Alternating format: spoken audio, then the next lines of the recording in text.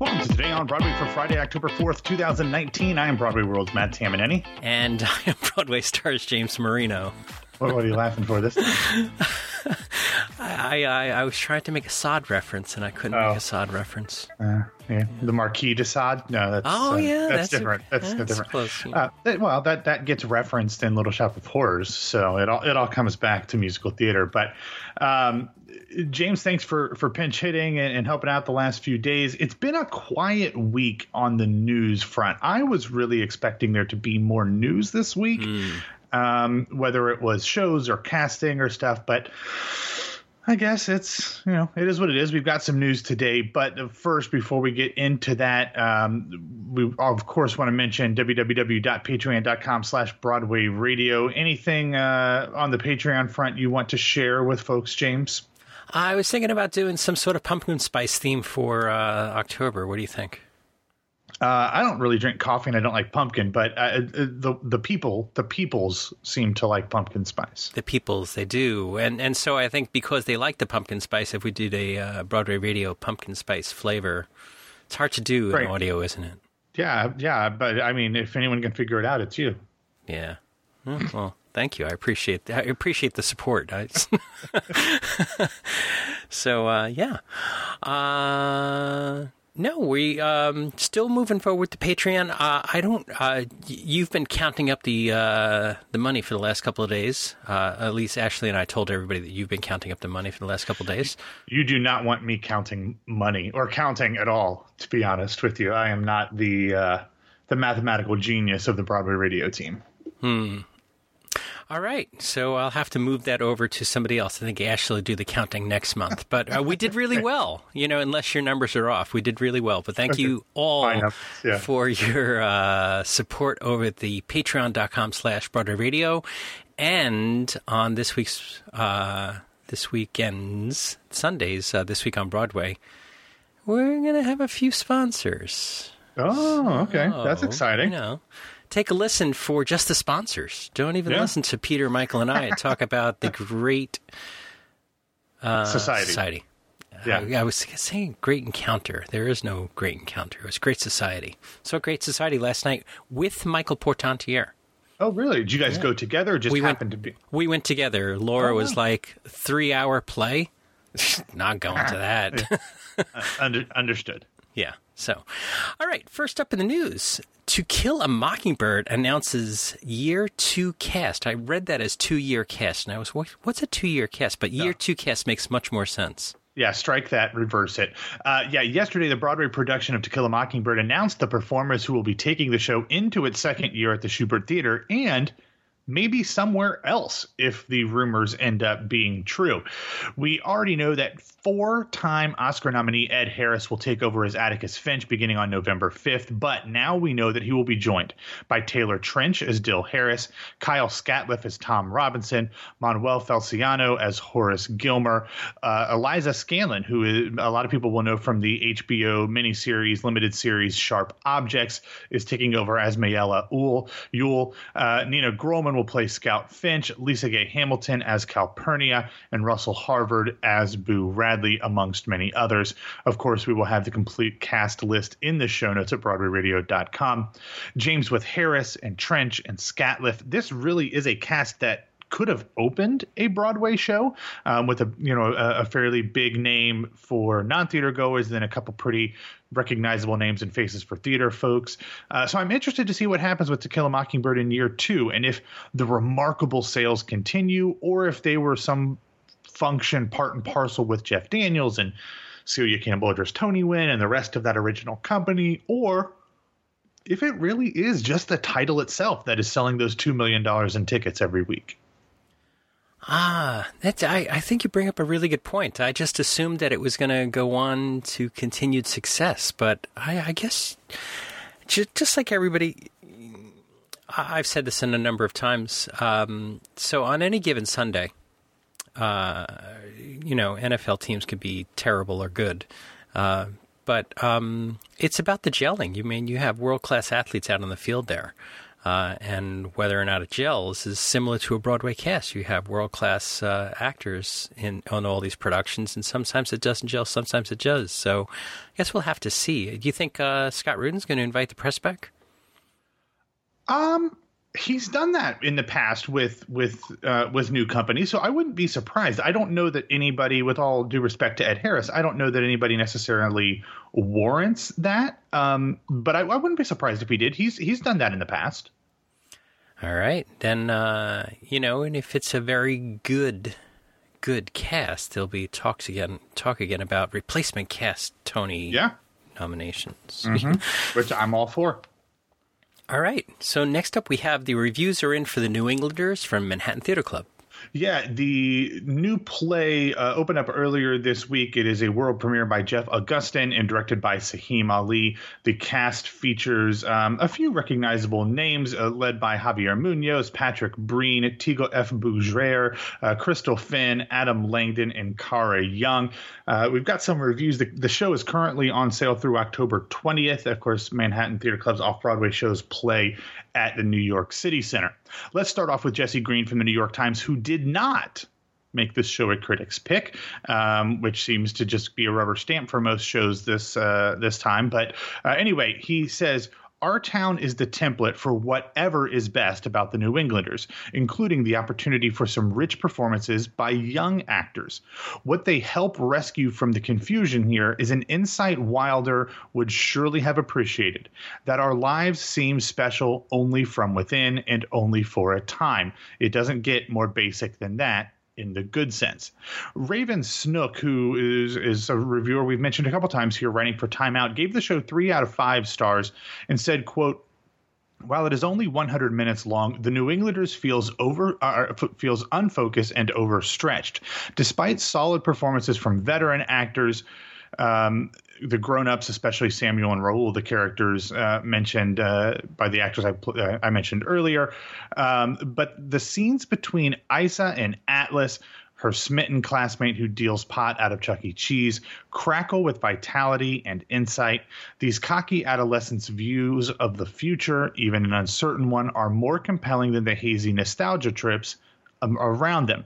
Tom Gear from The Wrap also mentions the younger characters. Those are the ones played by Adam Langdon as Atlas and Cara Young as Aisa. Aaron and Aisa do get the opportunity to show real agency during the course of the 100-minute intermissionless play, and even to rebel against the strictures they feel have been imposed on them. But these outbursts, including one that has major life-altering repercussions, don't always feel organic, nor do they fit the overall tone of the play, which at its best can be witty and jaunty in individual scenes that often sparkle under Saheem Ali's direction. So, James, this is sounds very much like a Manhattan Theater Club play, and the dual groups, the older groups, the younger groups, people in New England feeling hopelessly trapped, fathers and children. It seems like a very MTC show. It's funny what you said about Jesse Green not making it a New York Times critics pick. I wonder if that'll be on the marquee. I mean, based on some of the reviews that the New York Times has given out recently, it might be better not to be reviewed well by then. But I guess it's probably never good, but you know. All right. So that's New Englanders from Manhattan Theater Club. We'll have to see if Michael and Peter have seen that. I have not, so we'll maybe talk about it on Sunday. What do we have in the recommendations section? Okay, real quick, I've got 2 things. The first is just your standard B-roll highlights. This is coming out of the Paper Mill Playhouse in Milburn, New Jersey. Their production of Chasing Rainbows, I guess, colon? Yeah, colon. They're using a colon. Chasing Rainbows, The Road to Oz, which is the story of a young Francis Gumm / Judy Garland. So check those out. But then the thing that I wanted to really tell you about is from a news perspective, filming for the West Side Story remake, reboot, refilm wrapped on September 28th. And there has been a lot of photos of their wrap party photos from behind the scenes stuff, photos from, a bunch of different production things have been released. There's some great stuff of the principals with Steven Spielberg. Of course, Steven Spielberg with the legendary Rita Moreno on set, the entire company. They had a rap party and a lot of the dancers and stuff posted videos. But what I wanted to talk about mostly here, James, is the letter that Steven Spielberg wrote and posted to social media about the conclusion of the filming. And I want to read this part to you here. He said, quote, "And while I'm on the subject of gratitude after thanking the cast and the crew, on every day of the past 4 years, which we've been preparing, casting, and imagining West Side Story, I and my team, cast, and crew have been walking in the footsteps of 4 giants, Leonard Bernstein, Arthur Lawrence, Jerome Robbins, and Stephen Sondheim. For the light they've shed on the world, for Stephen Sondheim's insight, guidance, and support, and the open-hearted support of the Bernstein, Lawrence, and Robbins estates, I owe more than I can possibly express." Now, that makes me think, James, because we obviously know that there's been a number of changes that have come with this production. Obviously, Rita Moreno's character is taking the place of Doc. They've had some other, things that we'll find out in the coming year. But despite those changes, they are not necessarily going to be very big in comparison to what Ivo Van Hove is doing with the Broadway version. And there are a ton of very odd rumors going around about the Broadway production that Ivo is directing. And I just wonder how much leeway the Broadway production is getting because of the film version, or how little leeway they might get if the estates don't like the changes that Ivo is proposing. But there are some wild rumors about what he's trying to do with the Broadway revival. Maybe the Albee estate will be coming into arbiter this changes. I got to tell you, I am. If the things that are being rumored actually happen, I would literally be shocked that the Lawrence and Bernstein estates are allowing that to happen. Again, they're rumors, so I don't know how much of them I want to get into, but songs being cut, it being one act, no intermission. Like I would just be shocked at some of these things, even from Ivo, if he went that far to cut whole songs and to cut the show down to being something that could sustain itself without an intermission. Wow. That would be something. Have you back to Chasing Rainbows for a second, tangentially? Have you seen this Judy movie? No, I have not. No. So half my Facebook feed is terribly upset and saying it's the worst thing ever, and half my Facebook feed is like, "Wow, Renee Zellweger is going to get a Oscar." I've only heard good things about it, even from Judy aficionados and devotees. I think there are people who went in very protective of Judy and came out very positive, because I think the inclination is to be thinking about Judy Garland later in life is to think of all the bad things. And from what I understand, while the movie obviously touches on those things, it does not wallow in them. It actually shows quite a bit of brightness and fun from Judy Garland as well, which I think is probably more accurate towards any person, even later in life when you're dealing with some significant issues. Okay, what do we have in other news? All right, let's close out the show with 3 stories. James, first, let's go to the La Jolla Playhouse out in California, where they announced the cast of their upcoming fundraising concert version of Tommy. Of course, the musical started there before it came to Broadway. It will be helmed by the show's original director and co-book writer Des McAnuff, and the company will include a number of original cast members and will be highlighted by Michael Cerveris as Tommy, Alice Ripley as Mrs. Walker, Norm Lewis as the specialist, Paul Alexander Noland as cousin Kevin, Tony winner Christian Hoff as second pinball lad, Michael McElroy as the hawker, and more. Tickets start at just $500 for the event that is taking place on October 14th. So get out that checkbook. Also yesterday, 59 East 59th announced that Michael Tucker's Fern Hill will extend its run by 1 week off Broadway. The production will now close on Sunday, October 27th.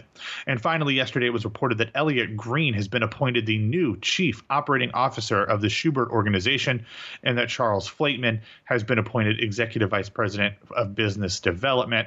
Green previously served as Executive Vice President for the organization, and Flateman was the previous Senior Vice President of Marketing.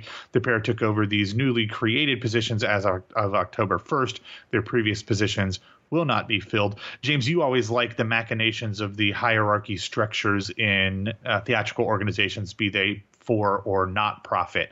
So I figured you might appreciate that news, even though I don't know who either of these people are or what exactly their new job responsibilities would be. Well, if the Schubert Organization is going to create new positions, I think that they should be positions that would move the Broadway theater forward. And I think that these are probably really good things for the two new positions that they created. Were great for infrastructure, but I think what I think what most Broadway fans would welcome is maybe a chief confiscation officer of a phone who could do chief confiscation officer of a phone during a performance, or that could be an award, the best confiscation of a phone during a performance. And the award goes to Joshua Henry. Oh, Joshua Henry. Oh, yeah. Joshua Henry. Yes. Yeah. Look, there is nothing that gets people riled up on the Broadway World message board as much as the discussion of phone use in theater. And there were lots of passionate arguments about Joshua Henry literally snatching a phone and throwing it on stage during a performance of The Wrong Man. There's been a number of articles written surrounding Daniel O. Harris and slave play and his views on cell phone use in theater. Man, I just don't – people get really, really upset. And Ashley and I talked about it. It's just like you are choosing to get upset by it. I mean, obviously you can – it's not, you can't choose whether you are distracted by it, but you can choose how much that distraction impacts you. And I just don't see the benefit of getting upset about it. Phones aren't going away from our everyday life. Deal with it. Do better at trying to communicate beforehand. And just why add stress to your life? It just ain't that big a deal. Good life lessons to bring us into the weekend. I mean, it used to make me really, really mad. And if I go to a movie, my brother is one of those guys who will have his phone screen like really dim, but he's got a 9-year-old daughter or whatever, so he's always kind of like just checking. That used to annoy the poop out of me. Now I just don't care anymore. Like there's so many other things to be upset about in this world that somebody checking their phone or a phone accidentally going off, I'm sure those people are mortified if their phone goes off. It's just I'll direct my anger and righteous indignation towards other things. Well, while you do that, let's get out of here. All right. Thanks for listening to Today on Broadway. Follow us on Facebook and Twitter at Broadway Radio. You can find me on Twitter and Instagram at Righteous Indignation. No, that is not correct. At BWW Matt. James, I guess I don't need to ask where people can find you. You know how to do this thing. Well, I was thinking about asking some foreign leaders to look into the phone usage during Broadway performances. That's where my righteous indignation can go. Exactly. My name is James Marino from BroadwayRadio.com and BroadwayStars.com. Thanks for wrapping up the week with us. On Sunday, we have This Week on Broadway with Peter Felicia and Michael Portantiere. And I think Matt and Ashley will be back in your ears on Monday. We'll talk to you then.